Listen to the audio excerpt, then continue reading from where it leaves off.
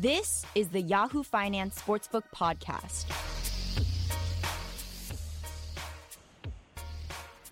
Okay, welcome back to Yahoo Finance Sportsbook. Happy New Year. Delighted to kick off 2019 here. Worth a quick mention, we did have some great guests in 2018 that I want to give a shout out to. We had a good year on the podcast. Always fun to have in authors of new books on sports business books. We had in Jeff Pearlman.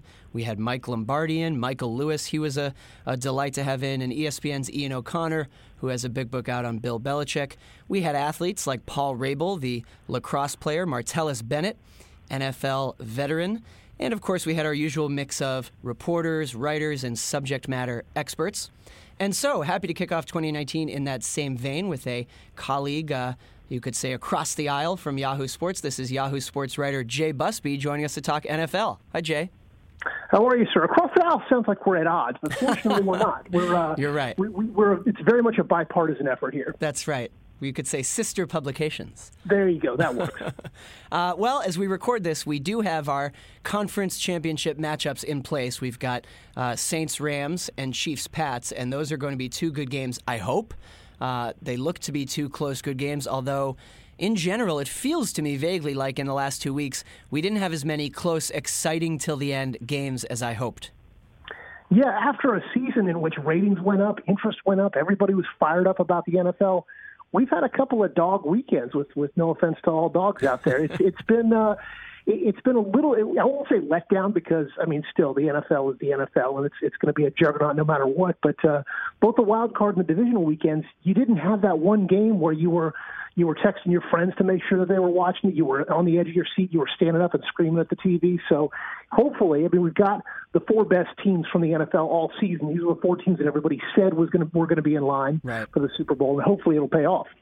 Yeah, and I'm glad you said that. The four best teams. Is there any negative here in terms of, I believe it was all the favorites, that is all of the 1 and 2 seeds. And some people say, oh man, it's kind of all the obvious ones. But as you say, I mean, that should make for the best matchups. Yeah, it depends on whether you're a fan of, the Eagles or the Colts or something like that. Obviously, they're not going to be as happy. But being a Falcons fan, I can tell you that you get used to disappointment after a while. So it settles in on your soul, and you get over it. But from a pure football perspective, I mean, football is one of the last sports, certainly more so than baseball, for instance, that people will watch no matter what the teams are. It's not a local sport. It's much more of a national following. And so you want to have the best possible matchups. As fun as it would be to see some underdog play their way into the AFC or NFC championship, you would rather see a good game, two good games this next Sunday, and I think that's what we're in for. Yeah. Let's talk about the four quarterbacks that are left, because quarterbacks have been a really interesting story all season, and actually, in a way, a business story, because, we saw that in the first few weeks, it quickly emerged that the league was specifically trying to protect the quarterbacks, and it was obvious why that was. As you said, ratings were up, and I think the league realized it isn't going to be good for anyone if star quarterbacks are getting injured and they're out for the season. And so we saw that refs were calling roughing the passer more often, and we saw some defensive guys complaining. But in general, my take on that is that it was the right strategy because, for the most part, starting star QBs stuck around all season, and I think that helped drive ratings. So now you look at the four quarterbacks that are left, and really interesting to me, you've got two young guns, brand new guys, either rookie or second season, Goff and Mahomes. First season as a starter, but his second season in the league. But then you've got two veterans, Drew Brees and Tom Brady, who really mirror each other and have been around forever and are still so good. Tell me about those storylines and your take on kind of, it seems like it was the season of the quarterback. Yeah, this is really setting up to be one of those sort of NFL stories where you have the dramatic music and you have the passing of the torch, and you've got the two senior quarterbacks and then the two up-and-comers who are trying to take their crown away from them. And I love that stuff. I mean, there's no wrong way to watch an NFL game, I don't think, but I watch from a story perspective. I watch from a narrative perspective. I mean, I enjoy the analytics. I enjoy the business side. But the narrative is what interests me the most of all. And to see this kind of narrative play out where you've got these two guys who are still at the absolute top of their game, even though most of their contemporaries have retired, and then you see these two guys who are so far ahead of the curve that they're redefining the curve. I mean, it doesn't get any better than that. Yeah, absolutely. And am I right to say, I mean, it does seem like the league was involved in saying, look, we want to keep the quarterbacks healthy. And what do you make of that decision, that kind of rule being called a lot more this season? Yeah, you're absolutely right. I mean, they have to from a business perspective. If you look at it from a purely talent standpoint, there are probably, say maybe 16 to 18 first-rate starting quarterbacks in the NFL. Now, that doesn't work so well when you've got 32 teams. So obviously, there are a lot of teams doing patchwork efforts and things like that. But you want to hold on to those 16 to 18 guys because those are the focal points of teams, as we saw with Green Bay last year, losing Aaron Rodgers. But, yeah, I think the NFL did what it had to do to protect quarterbacks, and, I defend it. Yeah, and if we stick with quarterbacks, as you mentioned, Drew Brees, Tom Brady, there is it automatically sets up this narrative of, the old guard and then the new guard. And let me ask you a little bit about Brees, if we stick with him. I believe it was SI, maybe a month or two ago, did a big story, and they basically said, Drew Brees is reminding everyone that he's good. He's underrated. People overlook him. People don't respect him enough. And that story got a little bit of blowback from other sports media sites that were basically saying, this is a straw man argument. This is a fallacy. No one underrates Drew Brees. We haven't forgotten about him. Everyone knows how good he is. What do you make of all that? Because, again, yesterday I listened to the Saints game I listened to the first part on the radio. I was in the car. I listened on Sirius XM, and they were saying the same thing where it's like, he's sort of been under the radar. Now he's reminding everyone, hey, you forgot Drew Brees, one of the best quarterbacks ever. But I still don't agree. I don't think people really forgot about Drew Brees in the last few years. Yeah, a lot of times when you hear something where it's people are saying or a lot of people are underrating, that means that the speaker themselves is saying that. The speaker themselves has discovered that. Wait a second, I forgot about Drew Brees. Brees, I can tell you, as I say, I'm in Atlanta. The Falcons play Brees twice a year. I can tell you that nobody's forgotten about him. I mean, he's just unbelievably good. And so, yeah, he doesn't play in a major market. He doesn't have the kind of ad presence, sponsorship presence that maybe bigger names might have, but he's still just relentlessly good. And that article and then the blowback to it, that got way deep into the sports media weeds that we don't need to go down there. But that was interesting to see how people reacted to both the article and then the blowback to the blowback. But at the bottom line, I don't think that anybody who pays attention to the game is underrating Drew Brees. Yeah, totally. And part of me, I'm a Patriots fan, which I broadcast loudly and say way too often on this show. But it's always like, hey, full disclosure. And I was actually kind of rooting for the Eagles, and I love the Drew Brees story, and that's great, that's positive. But as a neutral party for that game, I liked the idea of the Eagles because, man, they had so much swagger. And even down to the end before the Alshon Jeffrey flub there, the deflection by accident, it looked like Foles could have done it. I mean, he got the ball with 2 minutes left and down 7, and I was sort of rooting for a Patriots-Eagles rematch. And the reason I bring all this up, I was asking a friend, don't you think that would be great? Even though people hate the Pats so much, don't you think a rematch would be great? And he said, no one wants to see that again. No one wants to see that. I said, gosh. And then I said, or on the other hand, wouldn't Brees versus Brady be great? Two legends who at 40 and 41 are still at the top of their game. Wow, could be, and one of them wins and then probably retires, you would think. And he said, nope, no one wants to see that either. And I think people just tend to be so anti-Patriots, whereas maybe I'm crazy, but even if you hate the Patriots and you're sick of them winning, don't you think just Tom Brady still being this good is a fascinating story to any person who likes football? Don't play the victim with me here, man. That's the last thing I want is for a Patriots fan to play the victim. No, it's interesting because you're talking about you're bringing up two different subjects in the sense of if you want to watch a football game that is entertaining on its face. Yeah, you're going to love the Patriots. If you're going to want to watch the Patriots, the absolute best. Belichick proved it yesterday. He's just a master. There's just nobody close to that guy. I mean, even the most rabid Patriots haters have to admit that. But if you're looking for something where you want to see something new, where you want to see somebody new in the Super Bowl, then definitely you're going to pull for somebody else. I'm going to be at the Super Bowl. I'm going to be covering it. I can tell you straight up, I would love to have anybody but the Patriots there because it's the same stuff, it's the same stories, it's the same denials, it's the same stonewalling.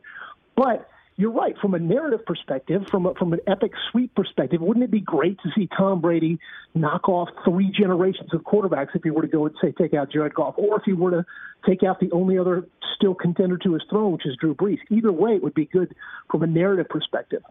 Yeah, absolutely. And as I mentioned in my tease of the episode, one of our guests last year was Ian O'Connor, this ESPN NFL guy who has a big, doorstop of a book out on Belichick. And it was interesting having him in. We got into kind of what I see as two interesting right now, and again, I would think interesting to anyone, but debates about sort of the Pats dynasty. Okay, one is who deserves more of the credit, Brady or Belichick? And maybe it's a silly exercise, and people say, well, they're both great, but I'd be curious your take on that if you want to weigh in. And then the second part of it is I said to Ian, if and when Brady wins yet another ring, whether it's this season, next season, whatever, I would think he'd stop then. I mean, go out on top. And I was sort of surprised. He said, I think Brady really wants to play like 5 more seasons, which, of course, is insane. Yeah, it's interesting because I've got that book. I've got it sitting on my desk. It's weighing down one corner of my desk, and I need to get to it at some point. But I think you have to go Belichick because as great as Brady has been, he's only one player, whereas Belichick has created an entire philosophy. He's created the Patriots way. He set this entire – I mean, obviously it doesn't work without Brady, but, you know, it's like saying, I don't know, it's like saying that the key is the most important part of the car. You know, you need a whole lot more than just the key to make the car run. And I think that Belichick is the kind of guy that will keep going as long as he feels like he has the chance to win with the players that he has. Brady, I get the sense there was some ESPN reporting last year that kind of hinted at this a couple of years ago, that hinted at Brady maybe wants to get out from under that shadow. Brady wants to be able to win without Belichick, and maybe just to an extent vice versa. That's why I could see them going on for longer and possibly going on without each other just to try it. Now, will it happen? I mean, I can't see either one of them having anywhere near the success that they've had with each other without each other. Right. Yeah, and you're onto something there. I mean, Ian said something similar that clearly Brady is going to end his career as a Patriot. I mean, you know, them getting rid of Garoppolo kind of cemented that. So if anyone ends up leaving the Patriots, I would think it's Belichick at some point. And Ian kind of said the only other job you could see him taking is he's always wanted that Giants head coaching job because, you know, New York is kind of the bright lights, I guess. But that would be very interesting to see Belichick coaching somewhere else someday. Wouldn't it be great to see him just switch sports, you know, see him go take over the Lakers or something like that? Just see if he just runs completely through a completely different league. Because if anybody on earth could do it, he could. Absolutely. Good time to ask, rather than ending on it, I'll just ask you now. We're talking about, let's say Brady wins another. What's your pick right now? Who are the 2 teams in the Super Bowl, and who do you see winning it this year? Let's see. I ranked the matchups from worst to first, and most of my top matchups are still alive, obviously. And I said Saints-Chiefs. So with all due respect to my Patriots fan friend here, I mean, that would be, if that's what comes to pass, I mean, the over-under on that is going to be 150. And it's not going to be defensive football. You're going to have a whole lot of people grousing and grumbling about it. But, man, would that be a fun game to watch. And I think that's what the fun point about at this whole point, every single matchup of all of them that are left would be a great matchup. So I think that's what we've got to look forward to these last 3 games of the year. Yeah, I agree. Any of the matchups possible with these 4 teams will be great. And it's cool, too, because, we remember that incredible Monday night game between the Chiefs and the Rams. And at the time, people said, well, this could be the Super Bowl matchup. But then there was a tweet that I saw a lot of people retweeting that night, and I forget who it was. I've been trying to find it so I can kind of tease the person, but they said, great game, incredible game, but I'll tell you right now, I'll surprise you, don't think either of these teams ends up in the Super Bowl. And it's like, well, they're both still around, and it could very well be Rams-Chiefs. So it's a great old takes one. Yeah, I had one from a couple of years ago that I found on my own timeline saying something about how the Rams and the Chargers, if you combine the team, they might win 8 games a season. So, just as lost as that poor fellow. Yeah. It's a fun parlor game. We've been talking about the quarterbacks and how, in many ways, it was the year of the quarterback. In fact, early in the season, when it started to look like the ratings right away were looking up and things were good and the political narrative had died away, we had Louis Riddick on one of our live shows, who's a great broadcaster. Some thought he was going to get that Witten spot on ESPN Monday Night Football. And he was basically saying that, it's the season of young star quarterbacks, and that is what is driving the excitement. We were playing the game of, why are ratings up? And he was like, that's it, and nothing else. It's, Baker Mayfield, Mahomes, it's Goff. So all of that as a lead-in to a game I play with some of my friends, and we all had interesting answers. Whoever your team is, you can pick any current quarterback in the league as your starter next season. Who do you want? Oh, that's nice. That's a good question. Man, I got to go Mahomes just because if you're looking at in terms of a long-term career, plus the ability, plus the pure ability, plus the showmanship ability. I mean, he's got the total package for a 21st century athlete. I mean, he may not be the most telegenic athlete, but so what? Right. What he does is on the field is outstanding. I mean, I was here in Atlanta. There's a toxic name to mention, I know, but when Michael Vick was quarterbacking here, before we found out what we found out about him. Sure. And it was like watching Barry Bonds at the plate back in the old days. You had to make sure that you were in front of the TV when the Falcons lined up on offense, because there was nothing else like him out there. And Mahomes has got a lot of that. You never quite know what's going to happen. So if I'm picking a quarterback that's going to be the total package for my team, I'm going with him. Yeah, and I love Mike Vick. I think that's a great example of terrific quarterback. It's funny, when we played this game kind of halfway through the season, a lot of my friends were saying Mahomes, and I sort of was saying, well, hold on, because it's still just the first look, and we've seen a lot of young quarterbacks have one terrific season and then not really match that again. Dak Prescott was incredible, I guess 2 seasons ago, right? Wasn't it the season before last? Right, 16. Yeah, and so we've seen that before. So no way to know that he'll be this good every season, but he sure looks good right now. A couple of people said Andrew Luck, which surprised me, but I guess it shouldn't surprise me that much. I mean, he's really impressed after he missed basically 2 full seasons. And then, I also think that Russell Wilson, in a way, maybe this is silly to say since he won the Super Bowl, but I think that, and I guess I'm doing what we said some people do at Breeze, but I think Russell Wilson, in a way, is still kind of underrated. I agree. Yeah, I was going to make the Breeze comparison as well, because, he's got that Super Bowl. If he had gotten that second Super Bowl, I think we'd be having a whole different conversation about the Seahawks and about Russell Wilson. But, right. He's another guy that every time you watch him, you're like, wait a second, he's pretty good. I think it's the fact that the environment that he's in, the way that he's had to basically turn over the entire team around. Not he, but the Seahawks have turned over the entire team around him pretty much.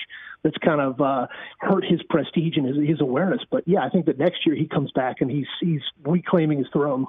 Yeah, absolutely. And the Seahawks actually give us a good segue. What with Carroll, to my coaching question. When we talk about the NFL and we talk about all these big pro leagues, it's also always an interesting management story, not just because of team owners, but, coaching changes and how that happens. And recently we had, Black Monday, where all these coaches were fired, and we see that every year.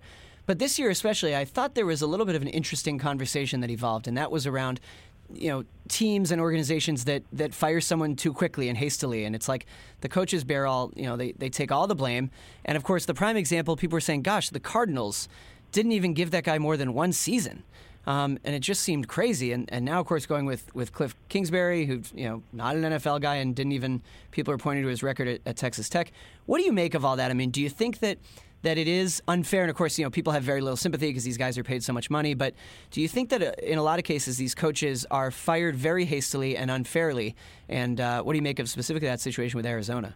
Yeah, I mean, that's an excellent point, because the reason why the NFL kind of resists statistical analysis is because the sample size is so small. It's literally 1/10 the size of a baseball season. And so what happens in the course of what for a baseball team would be a short slump is for an NFL team a devastating run that kills their season. And so I think that you've got to give, I mean, I'm not writing the checks, obviously, but you've got to give a coach time to get acclimated, time for the message to take hold, the philosophy to take hold, and after 1 season, it's really, you've got to have something really going wrong. And Wilkes had some strong support in the locker room, so that's a situation where you wonder if they pulled the plug too quickly. But you see something. What happens in the NFL? The NFL is inherently a follow the leader league, and if you see someone having success in one area, then you're immediately going to jump on and say, okay, we want some of that too. And so you see it with quarterbacks. If there's one quarterback who has a great great rookie year, not freshman year, great rookie year, they say they want that. And you see Sean McVay over in Los Angeles having, the guy's, 14 years old, and he's taking his team all the way to the NFC Championship. You say, we want that too. So it's a copycat league in that way, and I think that really bodes poorly for the teams that are the copycats rather than teams that are the innovators. Totally. I think that's a great way to put it. And, once this all settles out and shakes out and we have the Super Bowl, we will have to check back in with you on kind of prospects for next NFL season. Absolutely. We can see how far off the mark we were on all these. That's right. And let me end this way, Jay. I mentioned off the top, but we had some fun guests last year who are authors of recent books, and I want to make sure we mention that, of course, you are an author. In 2016, you had your book, Earnhardt Nation. I actually interviewed Dale Jr. earlier this year for one of our live programs, so that was good fun, and he has a really honest, interesting book out about head injuries.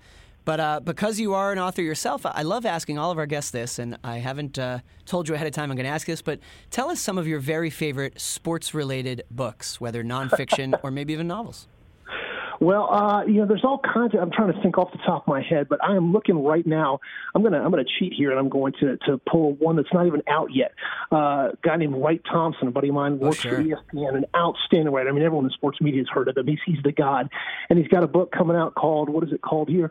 The Cost of These Dreams, and it's a collection of his columns. It's coming out in April, I believe, and it's just outstanding. I mean, it's just the kind of thing that you come back to again and again reading his writing. But also on my shelf here, I've got Friday Night Lights, which Buzz Bissinger is. He's obviously been a character in the news of late. But you can't go and read Friday Night Lights. I reread it last year, and you can't read it now in 2019 without seeing, even though it was 30 years ago, without seeing the echoes of what's still around now. Plus, it's got a cameo by Odell Beckham Jr.'s dad, which surprised me when I reread it. Oh wow! No, I didn't know that. Huh. Yeah, it's pretty funny. Or I didn't remember it. Yeah, but those are my two right now that I could pull off the top of my head. Of course, my own book, Earnhardt Nation, simply outstanding, and I would recommend that everyone get it. But yeah, it's always fun writing a book, and it's fun to have people read it. That's great. That's great, Jay. Yes, everyone pick up Jay's book, Earnhardt Nation, and Jay is on Twitter at Jay Busbee, JayBusbee. Thanks, Jay. Absolutely. Thank you, brother. Okay. All right, that was Yahoo Finance Sportsbook. We love talking NFL and all other things happening. Of course, when you hear this on Thursday, the AFC and NFC championship games will be just days away, and we all know who I'm rooting for. We will have to check in with you next week once we know the Super Bowl matchup, and we will discuss all things business of Super Bowl, which is always a big story that I have a lot to write about here at Yahoo Finance, so look for my coverage there. Thank you to our guest, Jay Busbee, and thank you to you guys, the listeners. Remember to rate, review, and subscribe to the podcast on all different podcast platforms. We come out every Thursday. Thanks. Goodbye.